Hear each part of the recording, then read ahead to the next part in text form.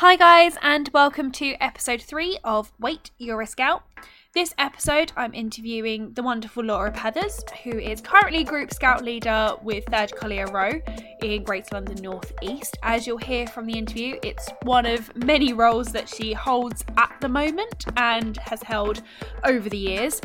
I first met Laura when I was actually a scout. She was a leader at the Cub Pack, as you'll hear, and she was sort of back and forth from uni, so older than me, but probably one of the first female influences I had in scouting. So it's really interesting to sort of hear how she got into scouts and her journey through it and what it's done for her today. Hope you enjoy. So hi Laura. Hello. Welcome to Wait, You're a Scout, the podcast, and thanks for joining me on this episode. Let's start with a bit about you, because you had an interesting journey into scouts. When did you sort of unofficially start in scouts? So as a 5-year-old, I was taken along to Cubs so my brother, as an 8-year-old, joined Cubs. My dad went along and asked that stupid question of, is there anything I can do to help? Was given something to do to help, and then realised, I have a 5-year-old at home. My wife is also out on a Tuesday evening. What do I do with her? So I was allowed to go to Cubs, but not be a Cub, because I was too young and I was a girl. I was an honorary Cub all the way through until basically I was Scout age. But I joined Brownies and then Guides. Okay. And then did my Guide service flash with the Cub Pack that I am now with as a 14-year-old, and became a young leader, because at that point Scouting did allow girls in at 14 and above, but they still weren't allowed in the younger sections at that point. It was only a few years after that as a group we took girls in all sections, which is fabulous. So you kind of got to see it from not quite in, but almost. Yeah, and so at camps and things, there were certain things that as a girl, campsites wouldn't allow me to do. So I was allowed to climb. There were times when the Cubs would be off doing rifle shooting and things, and girls weren't allowed in. Oh, wow. But the group that we were part of, so we started off in 2nd Collier Row. We're now 3rd Collier Row down the road. But 2nd Collier Row, when we first joined, had quite a lot of the permit holders. Yeah. So we probably got away with a bit more because the leaders were running the activities themselves, so I was allowed to put a harness on and go up and down the climbing wall at Hargraves, because my parents were there and we knew the leaders. Yeah, so got to get away with a bit more. Yeah. Cool. So you say you got officially involved when you were 14 as young leaders, but you still do guides and so at the same time, or 2 years I continued as a guide, and then my guide unit didn't have rangers, but we had an unofficial thing that as the older guides we put together ourselves, and we called ourselves the All Sorts. So I never joined scouting as an explorer, because by the time I reached that age, it just felt a bit like I should continue my guiding journey, but do my scouting journey on the leadership side. Okay. So I stayed as an all sort until I was 18, at which point you're no longer allowed to be a youth member. But we did all sorts of things and organised it ourselves. So it's sort of like the ventures used to be. Yeah. Okay. So I suppose equivalent wise, it might be like network. Yeah. But slightly younger, because you were doing it all yourselves, but exploring. And we had leaders that would come and sit with us and make sure that we weren't breaking any rules. But we organised to go. We got in touch with Andrew Rosendale and went to visit Houses of Parliament and things like that, which we did with our leaders coming with us, just making sure that we kept ourselves safe. Yeah. Oh, that sounds really cool. So what made you stay with Cubs as like the leadership role? So I'll go through the sections and why I like or dislike a section. Cubs, they're still young enough that they're a sponge in my eyes. They just want to take everything in. Yeah. They're old enough to look after themselves. So if at camp we say to them, you need to go and clean your teeth, most of the time they can go with their toothbrush and toothpaste and work out how to clean their teeth. Beavers are just that little bit younger that just need a little bit more support. Yeah. They're much more sponge-like and take a lot more in, but they all want to hold your hand or give you a hug. And as much as I can do that occasionally every week, it would probably drive me slightly crazy. I'm not the tallest person, as most people will know, and by the time they reach Scouts, most of them are taller than me. So just trying to get them to respect adults. It does work eventually, but as me going straight into a Scout troop, it was just difficult. Explorers have gone through the teenage puberty. I'm not sure what I want in life. So once they reach 14 and they're there because they want to be there. And I feel so.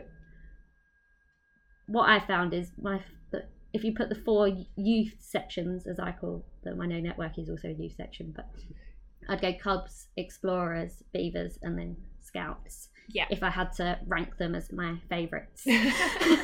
And I've just always enjoyed Cubs. I know the Cub programme, so if anyone ever says to me, "Oh, Laura, what can we do at Cubs tonight?" and I can say, "Which badge are you doing?"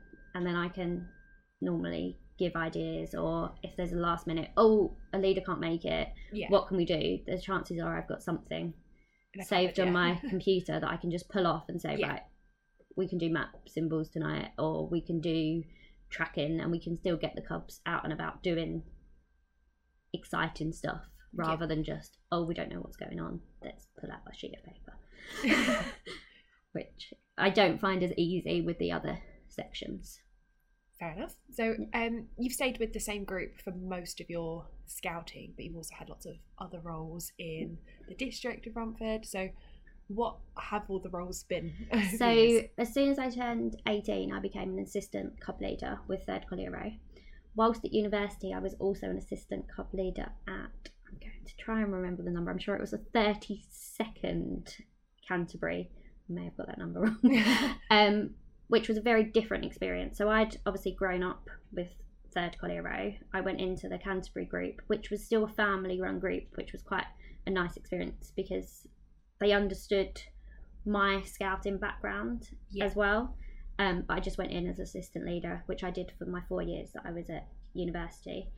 When I came back, I was asked to be a district Cub leader, which I put off until my dad had finished his term as district commissioner, because I felt that it wasn't right for me to be in a district level role with my dad as the district commissioner. Yeah, makes sense. I was actually talked into doing it with him having a year left. So I did have a bit of crossover time, but there was an ADC in between. So, and then when the new DC came in, he asked me to be the assistant district commissioner for Cubs, which I had the most amazing 2.5 years because it covered the Cubs Year of Adventure and 100 years of Cubs. I then switched into assistant county commissioner for Cubs, which again, very rewarding, helping the ADCs of the 10 districts in the county. And I've recently taken on deputy county commissioner for development because the new county commissioner found out that I've got a maths degree and realised that I can do all sorts of things with data, and he wants what we're doing as a county to be a lot more data driven. So it's not just us plucking out of the air, this is what we're going to do. It's data showing us this is where our leaders need more support, this is what we're doing well, what do we then need to do from what we know to develop the county. So it's quite interesting. It's very new to me still, and I'm building up a team, but we've got all things like, we've got maps of where the population of the different age groups and where we've got scout groups and where we feel that we could put groups or maybe move groups where there aren't as many children in the correct age group. So exciting things to come in the development world, but it is still relatively new. And I'm also now, instead of being a Cub leader at 3rd Collier Row, I've taken on the group scout leader role. So I just help support all 3 sections, and at the moment I am running scouts as well, which is, from what I've just said, as you understand, a completely new experience for me, but it's going well so far. That's good. So a very varied sort of adulting role from all sorts of things, but yeah, sounds really good. So what out of those has been your favourite role so far? So what I missed out actually was I was a Jamboree unit leader for Japan, and I would say that one I got the most out of. So you're only in that role for about 2 years, but we selected the children for the unit. We got those children ready, and by the time they got to Japan, they were basically able to do most things themselves. As a unit, the 36 children just got on and did everything, and the 4 of us that were adults were sort of just there again to just guide them in the right direction. Yeah. When they tried to cook rice without water, it was an experience on the first night. We had burnt, undercooked rice. Yeah, I can see that was a learning curve. But 3 weeks in Japan, seeing Tokyo, camping for 10 days in a heat wave where it got down to 25 degrees at night, and then ho-ho, so living with Japanese families, taking over an entire aeroplane as a unit of 40 to fly from the Jamboree up to our ho-ho. So that memory will stay with me forever. That sounds amazing. Yeah. What was one of your highlights from Jamboree? Opening ceremony, having everyone around you, everyone in their uniform, and being able to compare uniforms, and just the whole atmosphere. Everyone was, so the theme of the Jamboree was peace, and actually that is what everybody was there for. Everyone was saying hello to each other in their own languages, everyone sang along together, and it's probably how I'd quite like to see the world, but no, that will never actually happen. No. So how do you think the different things you learned from like guides and scouts have sort of helped you in your roles? I think our new slogan of Skills for Life is pretty much what we have been doing the whole time, because when I went to university, I wouldn't be able to cook if I hadn't have been a brownie and a guide and learnt the basics of how to cook. Yeah.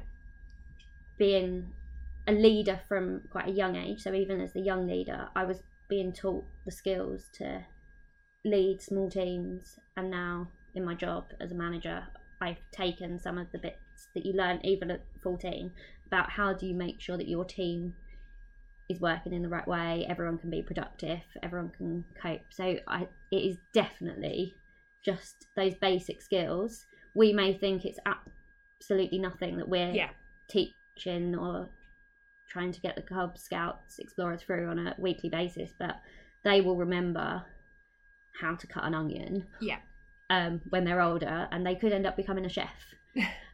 Something that I completely random life, and I actually danced in the closing ceremony of the 2012 Olympics, and at the end met Etienne Stott, who won a gold medal for canoeing, and he learnt to canoe as a scout, and it just made me think, actually the little things we do, we could take them to archery at camp.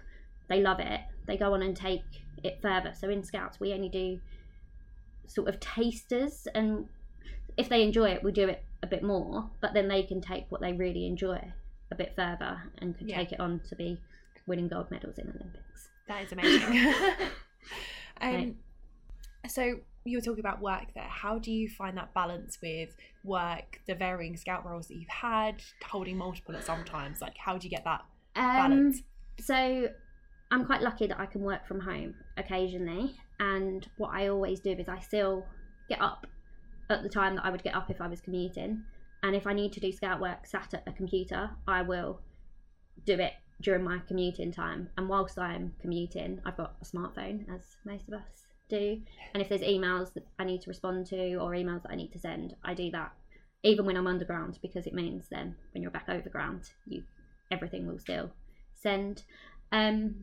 I was taught quite a few years ago, make sure you put in your diary time for you, and actually I think that works, because at least I then know, even if I look at my diary and think, wow, this is a really busy week, oh, but on Monday my evening is mine. It just means that on Monday evening I can just put a onesie on, sit in front of the TV, eat some dinner.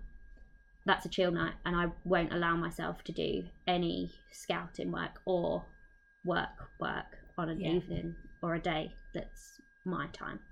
That's really useful advice. So with that, going into, life balance and stuff, so you, like me, met your other half through scouts. Was that planned, or was that sort of we worked together? It sort of just happened. So I'd known James for a few years. He'd been and helped at different events. When the new DC came in, he asked me to take on ADC Cubs. He asked James to take on the role of Desk, which was sort of the equivalent with Explorers. Cubs and Explorers had always worked quite closely together because the Explorers come along to help at different events. Yeah. Cubs are sometimes used so with the young leader training, they normally ask the Cubs to come along so that the young leaders can run things with the Cubs. So actually our roles worked quite closely together, and it sort of, I don't think either of us even realised that we were getting into a relationship until about 2 months in. We were like, is this actually a thing? Yeah. And 4.5 years down the line, we get married in 4 months' time. So something must have gone right. Do you ever find it difficult, like, to separate the scouting from the U time, or? Yes. An example is yesterday we had a day that was set. It's very rare that me and James will have a day off where we're both off and we've both not got any commitments. And then last minute he was asked if he could go and assess for a climbing permit, and he said to me, does it matter if it's just the afternoon that we spend together? And I was like, do you know what, I'll come over to Frithwood with you, I can help belay. So we're still spending time together, not necessarily how we had planned to do it. So it's sort of give and take, and there's times when I've done the same and he ends up coming to help me. So I think it's just making sure that we can support each other, and also say to each other when we are doing too much, you need to take a step back, because we've both done it to help each other. And I think it sometimes takes another person saying to you, you need to stop, when naturally. Yeah.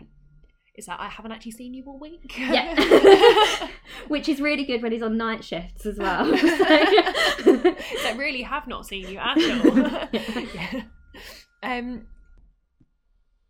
So what do you think the biggest differences in some of your roles have been, like going from county to then GSL, or is there, because sometimes jumping from role to role, it can be quite a shock when you go, oh, actually I'm not doing that anymore, or how does it work? So stopping as ADC and going to ACC, I think, was probably the hardest change, because as ADC I knew the leaders from all 18 Cub packs. They'd pick up the phone to me, if anything was going on, or sort of, oh, we're trying to plan a program to do with this, if you've got any ideas. And I was in communication with all 18 Cub packs on a regular basis. I then switched to county. You've got 10 districts, and as much as I'd met some of the ADCs by going along to meetings as an ADC, I hadn't really worked with them. Yeah. And then I went to, I'm not directly supporting a Cub pack, I'm supporting the people who are supporting the Cub packs. Yeah. And that was probably the one that I found the hardest. I sort of felt, I only did it for a year because there was a new county commissioner that came in, and it was probably the one where I just felt that I was doing stuff, but there wasn't anyone really benefiting from what I was doing, whereas I much prefer to be able to do something and people be able to take what I'm doing and deliver it to the kids, and mean that they get a better program, or we deliver scouting in the right locations and things like that. So I'm excited about what development where it can take us. Cool. Because there have been like a lot of changes within the county and everything, so yeah, the development stuff would be very interesting. Yes. I'm also someone that gets very excited about data, and when you get a pivot chart that tells you things, you're like, oh, this is great. So I do understand. I sit in meetings and do things, and they're like, Laura, why have you got such a huge smile on your face? I'm like, because the data said what we needed to say. Or it's like, no one thought there was anything, and then you're like, no, there really is stuff here. This is helpful. So to be able to do that in Scouts as well, I think, that would be really good to see. So even though your focus has always been with Cubs, you've helped with lots of other things as well, haven't you? Because you've helped with like DVs and seen sort of other areas as well. What's sort of your favourite sort of supporting role that you wouldn't normally do? So I spent probably about 18 months as an explorer young leader. Yeah. Probably again because as a young leader, I just went along to Cubs every week, and no one really told me that there was this training and a program for the young leaders. So I quite enjoyed making sure that those young leaders could see the benefit of what they were doing and helping them with the skills to then go back into their sections and be able to run even a game, but with the confidence that they were doing it in the right way and making sure all of the children could take part.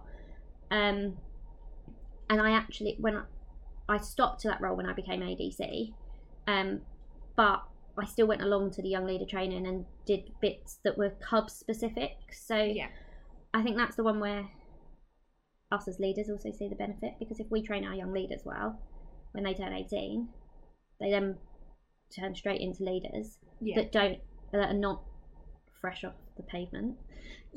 They've got the scouting background, they've got some of the scouting skills already, and that can sometimes help if you do have a leader that is fresh off the street, a parent that's decided to come into uniform. They've also got someone there that already knows and can support in a different way. So as I'm talking, I'm like, oh, there's more roles that I've forgotten about. There have been a lot. Because I mean, you said about like university and sort of balancing two different groups, because I think that's when you were at university when I started in Scouts. I think it was about that. So like I saw you as, well, I didn't obviously know how you'd got into Scouts or anything. I was like, oh, there's already a girl in Scouts, this is great. Like, I'm not completely new to this, like they've had them before.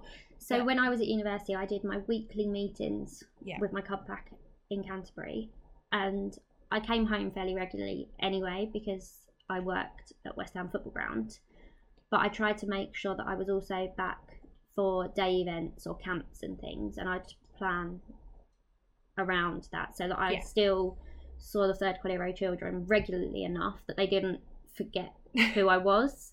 And when I came back, it was still, oh, it's Laura, she's back from university, rather than they see me in September and then they don't see me again until June, because it's not, okay, there'll be new children that join whilst you're away, but there'll be a couple of new children rather than the whole Cub Pack not remembering who you are. And having to sort of reintroduce yourself and build that relationship all over again. It's sort of mini ones you're building. I still remember, I think it may have been your first camp, with a broken arm. And covering your arm in a carrier bag so that you could join in the water fight. Because we hadn't expected the group camp to actually have nice weather, because it never had before. So when I rocked up with a broken arm and we decided to have an impromptu water fight, I was like, my God. I think we also managed to get you up a climbing wall. Yes. That's the only climbing wall I've still actually been able to reach the top of, but I've got this memory of you sort of trying to climb one-handed and just... turns out a cast is quite good just to sort of lean your arm on rather than use your hand, but I could just wedge that there and then pull myself up. I was determined to do one thing that day because crate stacking just wasn't working with my arm. No, I can, So with Third Collier Row, where can you sort of see it going now? We see like going from Cub Leader to GSL, like you've sort of a vision for where you want the group to go. So at the moment, my main vision is we've got an issue with our hall. We're a 76-year-old wooden hut. So my main challenge for this year is deal with our building and then take it from strength to strength. With our scout troop has had a few years of lower numbers and we're hitting 15, 16 regularly. So to me, we're double what we were when I took on as GSL. So that's fabulous. My aim is to have 20 children in each section because I feel like it's a manageable number. We can give them skills. We can give them enough one-on-one time. I know we can go up to 36 children in a section, but I think in our hall, if we were to have 36 children plus adults, there'd be no room to move. So I'm sort of seeing it's going probably a 2-year plan at the moment. So this year is sort the hall, make sure that the hall is standing, and then bring in some fresh blood. Some of our young leaders will be turning 18, so we can make them fully fledged leaders for them to go off to university. But I can see us. It's not going to be a quick win, but we'll get there. Sounds good. And it sounds like you have a sort of plan of what to do. Because obviously, like, third colour row, it's still dear to my heart. I have so many memories. In fact, like, on my sofa, I've got my scarf turned into a cushion with all my badges on, and it's still one of the things like, take it to camp with me. But yeah, it would be a shame for it to not work, but it's fine. It's not going anywhere. That's what we like to hear. We've got a really strong exec. Our treasurer actually turns 80 this week, and he's been involved in the group since he was a scout. Oh wow. And he is pretty much, the group's not going anywhere. He would run a quiz night once a month if we would let him, but we ran a quiz night that for once, that I think because we hadn't run one recently, had a quiz night and the hall was full. We ended up having to bring tables out as more and more people were walking in. So yeah, group's not going anywhere. So what was it like when Scouts actually said, okay, we're going to let girls in properly? How did that feel for you? So for me, by that point I was already in, but I thought it was great because yes, guides teaches you skills and things, but it's a lot more reserved. The girls are not allowed to just go and do as we would allow in Scouts. So I thought it was brilliant news. The group that I was in and I'm still in had some issues with leaders not agreeing with the Scout rule, and we actually had some leaders leave the group because they still didn't agree with having it compulsory for girls.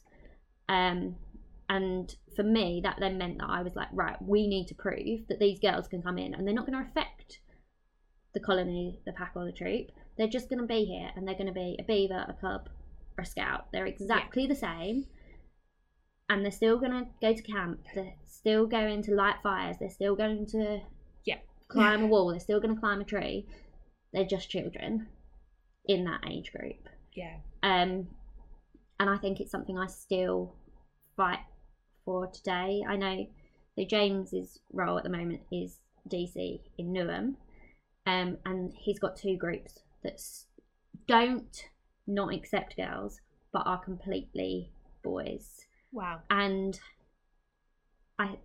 so in my development head, I am working with them to show them bringing a couple of girls in could also help the troops, because I've seen troops that are full of boys, behaviour can be a bit challenging. Bring a couple of girls in and the boys are like, oh, we've got to behave now, and the girls show the boys how things could be done, show them different ways of doing things, and for me it works brilliantly. So well done, Scouts, good decision. I mean, I know it can sort of, I suppose where you were involved in Scouts from a young age, you're like, no, it helped me and I'm still okay and the group's still going. Yeah, it's just quite interesting to see it as like it officially changed and the differences, because like as you're saying, like some Scout campsites wouldn't let you do certain things because you're a girl. It's like, but if you came with the guides, would you be able to do it or not? Or I don't actually know. I feel like that's I'm not sure. I don't know if guides didn't because there's some activities that guides don't allow. Okay, that might be it then. Yeah. I always forget about the different restrictions and how they work, and not a question for me on exact specifics, but I know there are some activities that we do in Scouts that guiding don't. Okay, fair enough. Well, good to know. Cool. So you say that obviously Scouts has helped you with your job at the moment. What do you do for work? I'm a management consultant, so I play with spreadsheets. We are organisation development and design. So we go in to companies that either need to restructure to remove some cost, or are merging with another company and need to make sure that they merge and succeed, or can see growth and don't know where they should put people, so that as they grow well rather than growing and things falling apart. So it's sort of the three prongs of what we do, but it involves quite a lot of spreadsheets, which is what Lee Clark found out about and realised that there was someone in the county that could help with his vision of making sure that we do things based on facts rather than based on that's a nice thing to do. I can definitely see like the the link to the way you talk about like scouting and the way you talk about what you do for work, it's definitely that growth, development, and let's keep it going. Which you can definitely see where the two meet in your life, which is really nice to see. Excellent. Well, thanks so much for coming onto the podcast, Laura. I'm sure we'll have lots more questions, but and if anyone that listens has got questions for me, just get in touch with Anna and I will happily answer them for you. Yeah, sure, that'd be great. You can tweet us on Wait, You're a Scout, and we'll be able to send the questions to Laura. That'd be great. All right, well, thank you again for coming, and I'm sure we'll have you on again in the future. Cool. But great, thanks. Thank you. So guys, I hope you enjoyed the episode as much as I did interviewing Laura. As I said before, it's really interesting hearing sort of the pre-Girls Allowed In view of scouting to actually what happened when that transition happened and girls were sort of accepted into scouts in all sections. So it's really interesting to hear that, and Laura's take on sort of the development and growth side of things, and the 1,000,001 roles she's had. I'm not sure how she's managed to do them all, but I will definitely be putting a time in my diary of stop and do something for me after Laura's advice. So as Laura said, if you want to get in touch with her or you want to share other questions about past episodes, you can by tweeting us at Wait, You're a Scout. I'll be able to answer your questions, or at least pass them on to the right person to answer them. And please remember to rate, review, subscribe and share however you listen to the podcast. Obviously it helps share it with the rest of the world and also helps me get it out there as well. So that'd be great. Thanks for listening, guys, and there'll be a new episode in a couple of weeks.